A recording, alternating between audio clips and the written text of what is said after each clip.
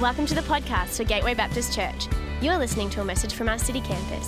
Find us at gatewaybaptist.com.au if you'd like to connect with us as we seek to change lives by following Jesus in our community, our nation, and our world. All right, we start a new series this morning called Christmas Treasure. And it's kind of based on a parable that Jesus teaches that in some ways, isn't related to Christmas. But we see the truth of this parable right throughout the Christmas story. It's actually Jesus' shortest parable that he teaches in Matthew chapter 13. He says, the kingdom of God is like treasure hidden in a field. And when a man finds it, in his joy, he sells absolutely everything he has to buy it. And we see these principles in the shortest parable that Jesus teaches. We see some principles right throughout the Christmas story. Firstly, we see that the king, is actually hidden from human sight, but can be found by anyone who seeks to find him. That the kingdom, Jesus, the King, is worthy of great sacrifice. Actually, the way that we receive him into our lives is through total surrender, giving up everything we got, selling everything that we have. And when we find him, he brings great joy, greater joy than anything in this world has to offer. And so we see right throughout the Christmas story, we see the truth of this parable. And I want to encourage you this Christmas, in the flurry of activities that happens around Christmas, treasure Jesus. Don't miss out on what this season is all about. Treasure the presence of Jesus. Treasure the peace that Jesus brings us. And treasure, I want to talk this morning about treasuring the promises that Jesus brings us. There's promises that we've already received and promises that are yet to come. And so in this season of Advent, as we celebrate Jesus, the King, coming to earth the first time, we prepare our hearts to give him all glory and honor and praise. We're getting ready and we're preparing our hearts for the King to come again. Let's treasure Jesus this Christmas. Let me just pray for us. God, right now as we open your word and we look to the promises that we've already seen fulfilled, we look forward to the promise that one day you will come again and you will make all things right. And God, today I pray that we would see afresh your faithfulness. You're a God who always fulfills his promises. And God, you would fill our hearts with faith today in the promises of your power and your presence and your peace with us as we minister to others in your name. I pray in Jesus' name. Amen. In this Christmas story, we actually see that God makes some very unexpected promises to unexpected people in unexpected places. So open your Bible to Luke chapter 1. We're going to do a bit of a slow Bible study through Luke chapter 1 this morning. So if you've got your Bible or your digital device, Luke chapter 1, verse 26. In the 6th month of Elizabeth's pregnancy, God sent the angel Gabriel to Nazareth, a town in Galilee. Let me just pause right there, right at the beginning, and keep your Bible open. We're going to keep reading it, but let me pause right there and say, Nazareth in Galilee is an unexpected place. All right, the word there that's translated town is the word polis, and it is a word that does not describe a city. It does not describe a metropolis. It actually describes an insignificant little village. It's an insignificant village, the town of Nazareth. It was not an economic or financial or political centre. It was off the trade route. It wasn't on the main trade route, going through this part of the world. It was not a place of wealth. It was not the centre of anything. It was a fairly insignificant, town in this place called Galilee, and nor was it the religious centre. It wasn't that the people there were irreligious, but nor were they kosher. They didn't follow, all of the laws of the Old Testament. They were people who worshipped Yahweh, but they weren't particularly kosher. They weren't real followers of the law. They weren't Jerusalem. And if God was going to turn up anywhere, the people thought he would have turned up, on the hills, on the mount of Jerusalem. This is an unexpected place that we're introduced to in John 1:46, a little bit later on, when Jesus begins his ministry. Philip says to Nathanael, "Come and see Jesus of Nazareth. I think he's the Messiah." What is Nathanael's response? Can anything good come from Nazareth?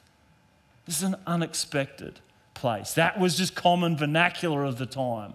Can anything good happen in Nazareth? Can any good come from Nazareth? Let's keep reading. It says, 6th month, God sent an angel to Nazareth, unexpected place, verse 27, to a virgin pledged to be married to a man named Joseph, a descendant of David. The virgin's name was Mary. The angel went to her and said, "Greetings, you who are highly favoured." Remember those two words, highly favoured. "The Lord is with you." Listen to what Mary's response was. Mary was greatly troubled at his words and wondered what kind of greeting this might be. All right, if Nazareth, keep your Bible open, if Nazareth was an unexpected place, Mary's an unexpected person. To actually have God turn up, to have an angel turn up from heaven to make her a promise that we're about to hear in a minute. Unexpected because she's a peasant from a poor family. She was not part of the religious elite. She was not part of the wealthy ruling class. She's a poor peasant from a poor family. She's also young. Luke points out here that, she's a young virgin. She's a young woman. She's probably in her early teens. And don't be offended by this, but the other reason that it's an unexpected person for an angel to turn up with an important message is because she's a woman. And in this culture, this would not be expected, that a poor peasant, a young poor peasant, and a young female poor peasant would be the one that God would send an angel from heaven to make a promise. She's an unexpected person in an unexpected place, and she knows it. Listen to what her immediate response is when this angel turns up with a greeting. She thinks, I'm in trouble. She's greatly troubled. That's her immediate response is, I'm in trouble here. God's turned up. To me, it means I'm in trouble. But the angel said to her, don't be afraid. Mary, you found favour with God. Mary, you're not in trouble. You've got nothing to fear. You found favour with God. Or more accurately, favour has found you. Favour has found you. Sometimes we read that and we think, Mary, and Mary, as you read through the rest of the gospel, you see, Mary is a young woman of great character. But God is not saying to her here through the angel Gabriel, because you're a person of great character, because you're a person that has of noble birth or great character. None of that is the reason that God has turned up. None of that is the reason that you have favour has found you. You see, Mary has found favour because she's a recipient of God's grace. That two words I asked you to remember before, highly favoured.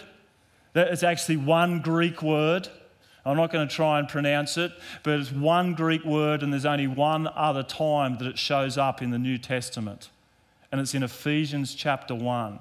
And in Ephesians chapter 1, it says, we have been adopted into God's family. We've been adopted into sonship and daughtership. We've been adopted into, God's family according to his great pleasure and because of his glorious grace.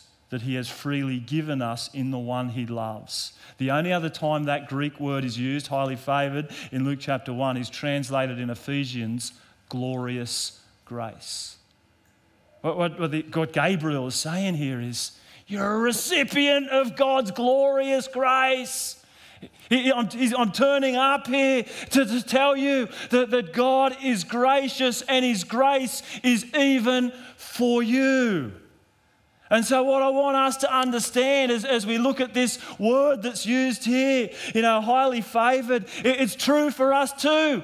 You're highly favoured if you've received God's glorious grace. You are highly favoured. You've received the favour of God. The favour of God has found you. You see, God's favour is not fair, but it's free. You see, you can't earn it. You can't earn the grace of God. You can't earn the favour of God. You can do nothing to deserve it. It's not fair that you get it, and it's not fair that others get it. It's not fair that that we're all just simply recipients of God's grace. There's nothing fair about it, but it is free. It's freely given us in the one he loves. And so this is just what I just want us to remember today, because I think some of us here today have just got a word of grace, a word of encouragement for one another. You see, when God turns up, Mary's immediate response is, I'm in trouble. And I wonder whether sometimes that's our immediate response. If God really showed up, I'd be in trouble. Well, you're not. You're a son, you're a daughter of God because you've found favour in God. When God turns up, he doesn't turn up. He doesn't use his words to push you away. He uses his words to draw you close. He doesn't use his words to put you down. He uses his words to build you up. Mary discovered that a long time ago, and I just believe some of us might need to discover that this morning. I believe God is going to put a word of grace, a word of favour, a word of encouragement in some of our hearts to actually give to somebody else today. But this promise gets even more unexpected. Verse 31. You will conceive and give birth to a son, and you are to call him Jesus. He will be great, and he will be called the Son of the Most High. The Lord God will give him the throne of his father David, and he will reign over Jacob's descendants forever. His kingdom will never end. How will this be, Mary asked the angel. She's kind of stuck on the first part of the promise. She says, how will this be since I am a virgin? That's a good question. Put yourself in Mary's shoes for a minute. Gabriel promises a young virgin named Mary that she will give birth to a son. But this is a young virgin girl who has done what is right before God. Has done what is right, to the man that she's betrothed to Joseph. She's still a virgin, and she gets news that she's pregnant. When I was 12 years old, my mum gave me a book called Where Do Babies Come From? And I said to her, and she handed it to me, I said, don't be ridiculous, Mum, I'm not going to read that. I read the whole book in one night.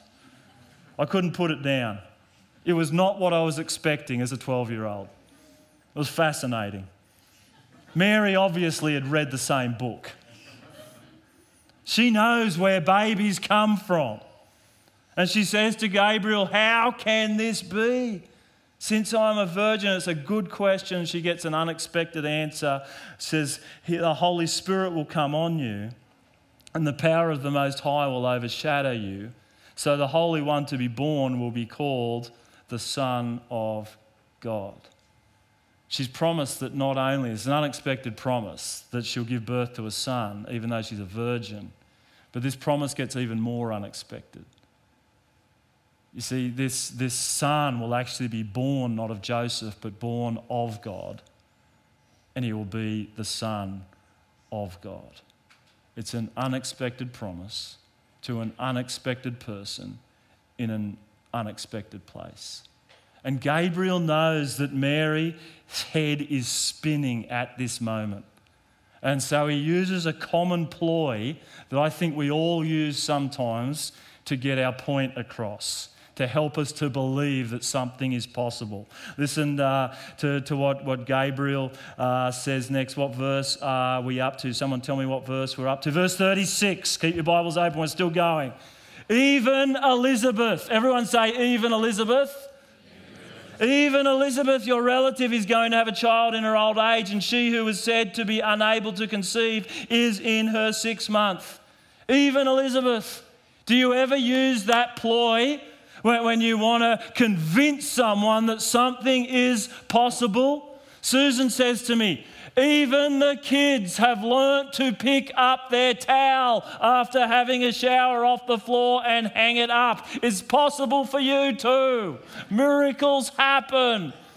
A couple of years ago, after our 25th wedding anniversary, I heard women in our church say, even Jason is romantic enough to take his wife to Italy for their 25th wedding anniversary.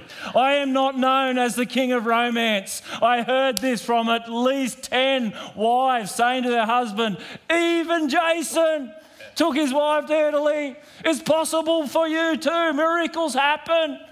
You know, I've heard PJ, we do a campus review, a service review meeting every Tuesday. I've heard PJ say, even Andrew Sercombe preached for less than 50 minutes on Sunday. It's possible for you too. Miracles happen. Only happened once this year, but miracles do happen. Even Elizabeth, who was not able to conceive, is 6 months pregnant. It's possible for you too. Miracles still happen. You see, Mary's not the first unexpected person in a family to receive an unexpected promise from God. If you've got Luke chapter 1 open, just go back to verse 5 for a minute. It says, in the time of Herod, king of Judea, there's a priest named Zechariah who belonged to his priestly division of Abijah of Aaron. Both of them were righteous. Listen to these words, this is important. Both of them were righteous in the sight of God, observing all of the Lord's commands and decrees blamelessly, but they were still childless because Elizabeth was not able to conceive, and they were both very old. How old is very old? I'm 49. Is that very old? No. How old are you, Rod? Older than that. 74. Is that very old? Yes.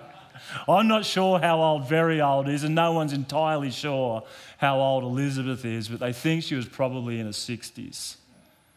She's very old. She's past her years of childbearing.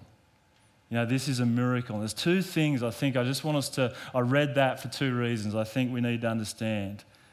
When life doesn't work out as you had hoped and planned and prayed, it's not a reflection of your standing before God. This is very clear. Luke is making abundantly clear. Zechariah and Elizabeth both had lived blamelessly, had followed the law righteously, and yet still they were unable to conceive. And in that culture, in that time, if you were unable to conceive, that was a big social and religious stigma. You'd obviously done something to upset God. You'd done something to disobey God. And God sends an angel to make sure that everybody knows that miracles still happen, and when life doesn't go according to plan, it's not a reflection of our standing before God. And secondly, they'd prayed for decades. I'm not going to read all the story, but as you read the story in Luke 1, you see that they'd prayed for decades and God hadn't answered their prayer. But at this point, we see that God actually heard that prayer throughout the years. And his perfect plans were unfolding. And right in this moment, he's answering that prayer. And this is a hard bit to come to grips with. Our temporary desires get trumped by God's eternal plans. And if we really believe in the sovereignty of God, that's something we've got to come to grips with. That God's eternal plans trump our temporary desires. God heard their prayers. And in his perfect timing, he gave Zechariah and Elizabeth a son when they were both very old. It was unexpected. My sister rang me on Easter Sunday this year to say that she was expecting a baby.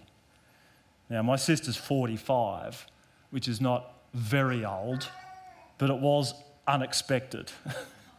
Her other kids are 13 and 9, and we just presumed that they'd stopped having kids, and so did she. It was quite a surprise. It was unexpected. And the other unexpected part was that she rang me the day before she was being induced to say that she was going to name her daughter after me. Well, I was going to get the middle name anyway. So for the first 31 years of my life, I've been called Jay. No one in Queensland calls me Jay, but my whole family in Sydney still call me Jay. And her name, there might be a photo of her up on the screen, she's pretty cute, Olive J. Smealy. Unexpected baby, unexpected name, but I'm absolutely thrilled. How good's that? This unexpected news was also given unexpected names for both an old lady named Elizabeth and a young girl named Mary. See, this was unexpected to me, but it was very expected in biblical times that you would give your child the name, or son, the name of a male in your family line. But Elizabeth is told to name her son John, which was unexpected because there's no male named John in the family line, because he's got a unique purpose. God's hand was going to be on his life for a unique purpose, to prepare the way for the coming king. And Mary was told to name her son Jesus, which means the Lord saves, because John the Baptist was going to prepare the way for King Jesus to come, who is going to save the whole world, going to save humanity from our sins. See, the Son, this is important. I want us to get this again, get the grace of God again. The Son came into the world, not to condemn the world, but to save the world. It's still an unexpected message.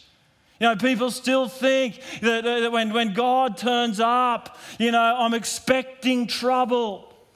But God is the most gracious person that we will ever meet. The angel finishes this unexpected promise from God with an exhortation of the faithfulness and the power of God. Verse 37, it says, "For no word from God will ever fail." Or those of you who are very old and remember some older translations of the Bible, it says, "For nothing will ever be impossible with God." Can I hear an amen this morning? The word of God will never fail. Nothing will ever be impossible for God. Even when he makes unexpected promises to unexpected people in unexpected places, we have a God who is able to do the impossible. We have a God who is faithful to his word. I want to encourage you today. That's the same God we serve today. The word of God had gone quiet for 400 years. There was no prophecies. It looks like God's promises had come to nothing. But Christmas is a reminder when it looks like the word of God has failed, when God is still patiently and faithfully at work fulfilling his promise, and when it looks impossible, for the promise to come to pass, God is able to do more than all we all ask, dream, or imagine. Unexpected person, unexpected place, unexpected promises. They're true for Mary. It's still true for us today. Last week I got a letter from a lady. It was an unexpected letter from an unexpected place as she was grappling with God's unexpected promise.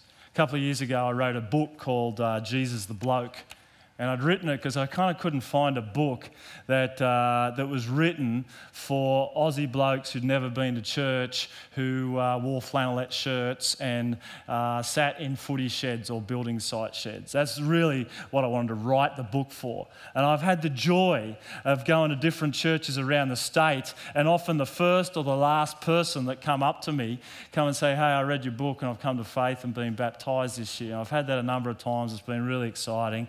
And they're never wearing flannelette shirts, and they're never working on building sites. I had an associate professor, from the university at Toowoomba, in some kind of science thing that I didn't understand. Somehow, the message of Jesus got through to an unexpected person, an unexpected place. But this was the most unexpected letter that I've ever read.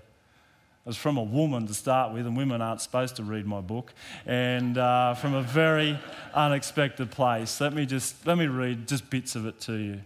In the book, I actually mention Bloom and talk about girls being rescued from sex trafficking, and I talk about growing up in the western suburbs of Sydney, but I never mention where or what church I was a part of. She says this: first, let me please apologise for the paper I'm writing on. I can't afford a writing pad until next week, but I felt compelled to write to you. I'd like to thank you for opening my eyes to Jesus. I found your book, Jesus the Bloke, in the library here at Townsville Women's Correctional Centre. And I found a great connection to it, even showing it to a few chaplains that visit here and to some other prisoners who are also interested. I'm also from the western suburbs of Sydney, born and raised in Parramatta. Like some of the girls you mention in your story, I too was sold into the sex industry at a young age. I was 12. I went cold turkey from heroin at 15, thanks to a family GP, but mostly thanks to a rush that I got from prayer. You see, I met my daughter's father at a church in Tilapia, which is the church I grew up in. It's the church I began ministry in. We would attend there for the pastor's wife to feed us. Teens that had no homes would go there and be fed. And the pastor would tell relatable stories about Jesus. They were cool stories, the way you sound to be cool too. That was pretty unexpected. I've never been called cool. But I tell that part of the story because I was there.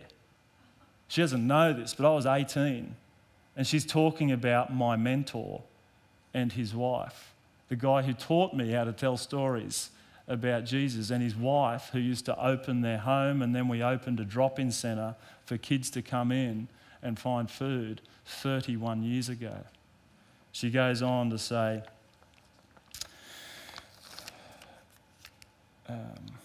religious history is one of my favourite subjects, but I've done so many things that would not sit favourably with Jesus or God. I fear I'm just not good enough, although I always try to be helpful, polite, encouraging, forgiving, and charitable, even giving up half my Christmas day to feed the homeless. But even with those qualities, I still find myself a drug user, making poor choices and allowing myself to be susceptible to violent men. I'm 44 now, and it's my first time in jail. I try to improve my life, and even when successful somewhat, inevitably I fail. Your book has started giving me hope. Sorry for the tears on the page. Do you think Jesus would really love someone like me? Do you think there really could be something that I'm meant to do? Will I ever have real self-confidence? How could anyone truly love or value me? And if a mere human couldn't, why would God or Jesus? I see you write that he loves everyone, and although I've never taken a life, I've done some really, I'll say, crappy things and sold myself for sex repeatedly. How can I possibly be forgiven? And if I did find a way to be forgiven, what about when I screw up again? There can't be countless chances. I don't deserve them. No, you don't. But the favour of God is not fair, but it is free. Does God love this woman? He's been chasing her for 31 years. People have been investing into her life, and often they were looking in and going, God's not doing anything. Nothing's happening. It seems to be going, from bad to worse. But God has stayed on her case. Will Jesus forgive her? Can I hear a yes this morning? Of course he will. That's what he's like. Because he's not a mere human. He's fully man and he identifies with us. But he's fully God and he's full of empathy and love. And he loves her as much as he loves any single person in this room. And his glorious grace is for her as much as it is for any of you in this room. I want to encourage you today, if you've been praying for someone for years, don't give up. I know some of you have actually been walking the streets for the last few years, just reaching out to people in need. And you will face lots of rejection. And you will sometimes think there's no fruit from this. Love anyway, give anyway, share anyway. God is behind the scenes working in miraculous ways and drawing people to himself. If you've been praying for someone for years, don't give up. Zechariah and Elizabeth were probably praying for 50 years for a child to come. And God heard their prayer, and in his perfect timing, he did something miraculous. And don't disregard the place that God has put you. Even if you're not in the place you want to be right now, you're not in the uni, you're not in the workplace, or you're kind of looking at the place you are and you're going, can God do any good here? Can any good come from this place? Yes, God has placed you there on purpose. Stay faithful. God is working. God is moving. Rob and Liz Lumkes, who we didn't get to see that video, but you will see it over the next couple of weeks. They've been faithfully serving on the border in northern Thailand, on the border of Myanmar for 20 years. Just discipling people as they walk across the border, going back into Myanmar. Because Myanmar's been closed to the gospel and to gospel workers for 73 years, since Independence Day in 1948. 73 years of darkness. They've been praying. They've been believing. They've been doing whatever they can to get the gospel into that nation. And a door is opened. Light is coming. We get to be part of it this Christmas. Can I encourage you, give generously to Beacon of Hope. We are going to build a community centre. 5,000 people in 50 different regions are going to hear the good news of Jesus. And it's going to start to spread like yeast through dough, the kingdom of God, hidden from human sight, but found by anyone who seeks to find him. Encourage you to give generously. Tim Keller says this: you cannot judge God by your calendar. God may appear to be slow, but he never forgets his promises. He may seem to be working very slowly or even to be forgetting his promises, but when his promises come true, and they will come true, they always burst the banks of what you imagined. God's grace virtually never operates on our time frame, on a schedule we consider reasonable. I've found that to be true.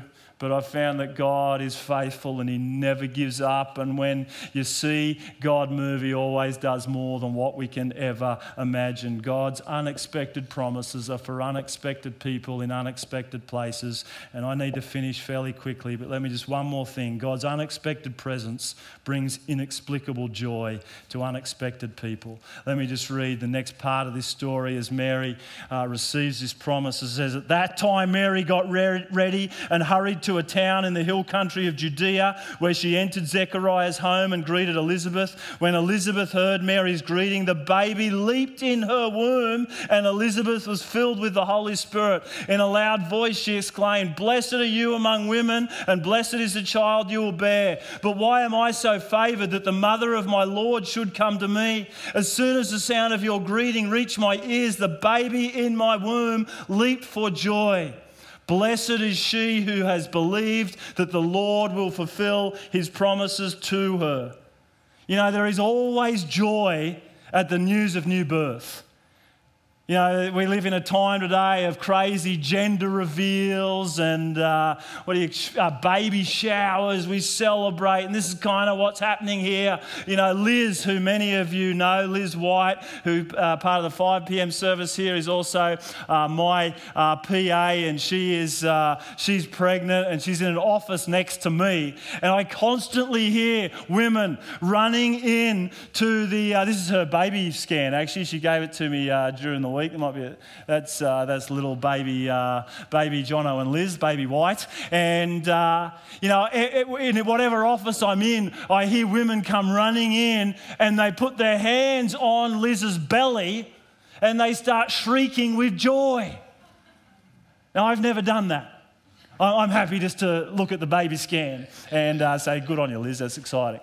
But there's this joy that comes with new birth.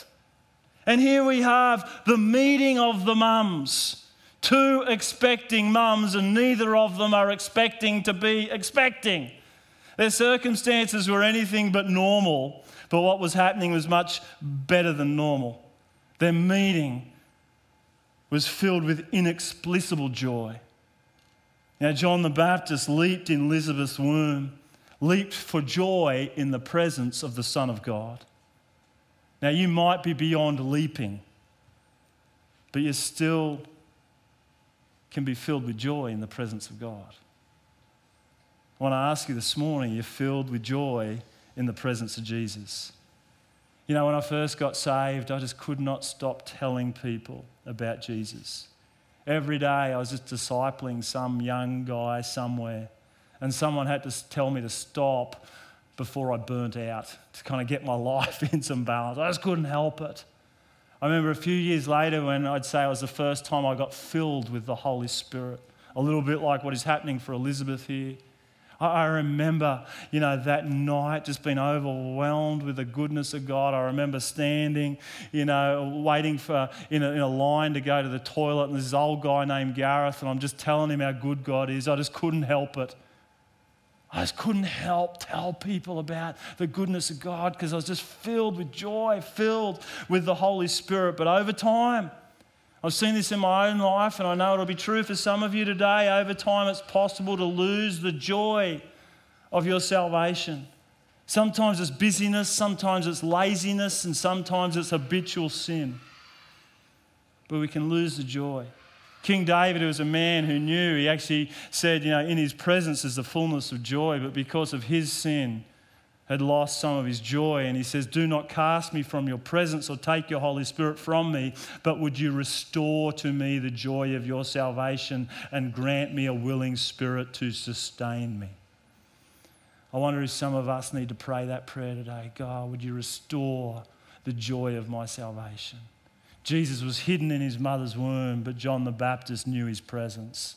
And his immediate response was to leap for joy.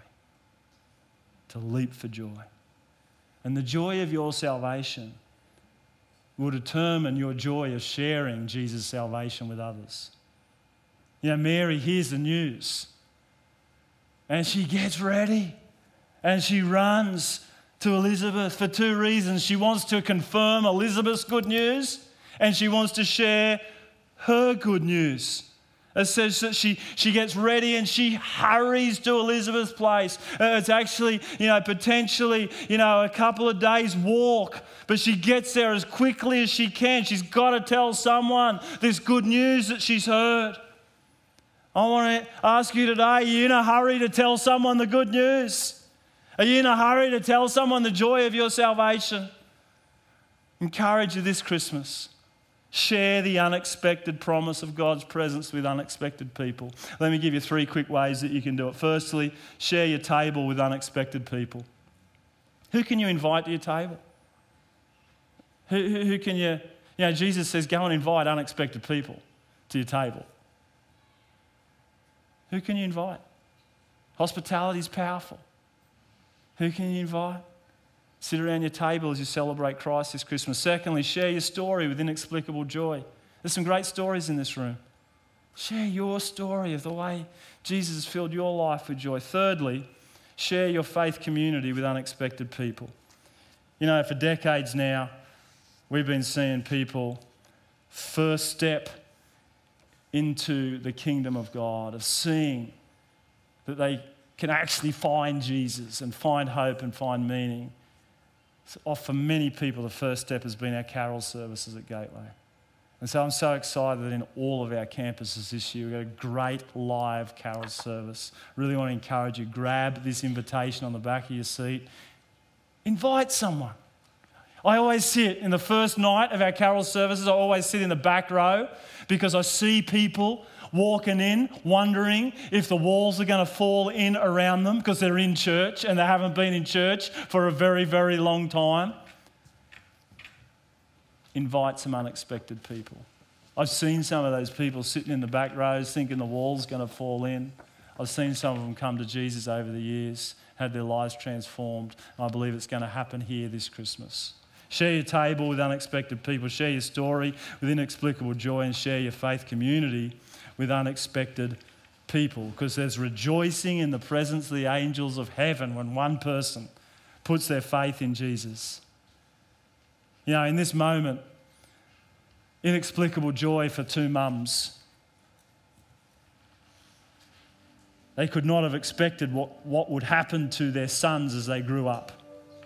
It would have been unexpected that Elizabeth's son John, in his early 30s, would have ended up with his head on a platter because he would not stop sharing. The kingdom had come and people needed to repent. He knew how important this message was. He wasn't going to stop sharing it, and it cost him his life. And Mary wouldn't have expected that Jesus would end up on a cross, that was the way that he was going to save all of humanity, that the Son of God would actually lay down his life to save us. He came not to condemn us, but to serve us and to save us. She would not have expected that was going to happen. But our Father in heaven always expected it. He knew that was the plan. He knew that's how he was going to fulfill his promise. See, on the cross, he who knew no sin became sin for us so that we could become right with God. Never take that for granted. Never get used to how good that message is. It's a message, it's a promise for us to treasure all the days of our life. It's that promise of salvation that means our life goes on forever. In the presence of the Son, we'll know joy forever. Treasure that promise and share that promise. You know, Zechariah didn't believe the promise that he was given, and he was disciplined. He actually missed out for a time. He couldn't speak for 9 months, the whole time of Elizabeth's pregnancy. And this passage I've just read, verse 45, it finishes with a statement that's true for all of us today in a different way. It says, "Blessed is she who has believed that the Lord will fulfill his promises to her." How do you receive the blessing of God? How do you receive the promises of God? Simply by believing.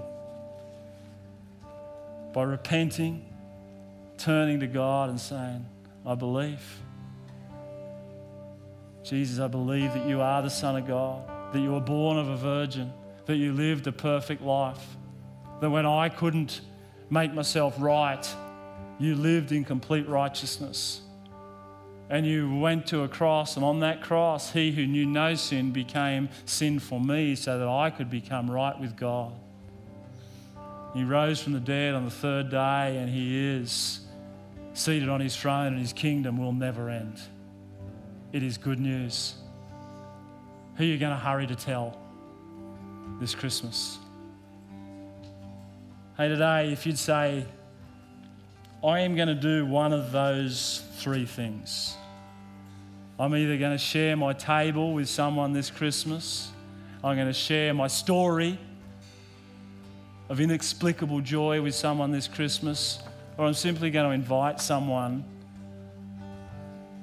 to this Christmas carol service here in the city.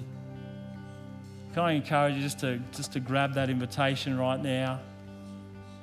And if you want to share this promise, you want to pray and be part of seeing all the angels of heaven celebrate when one person puts their faith in Jesus, I'm just going to get you to stand where you are. Just grab that invitation. Say, I'm going to invite just one person.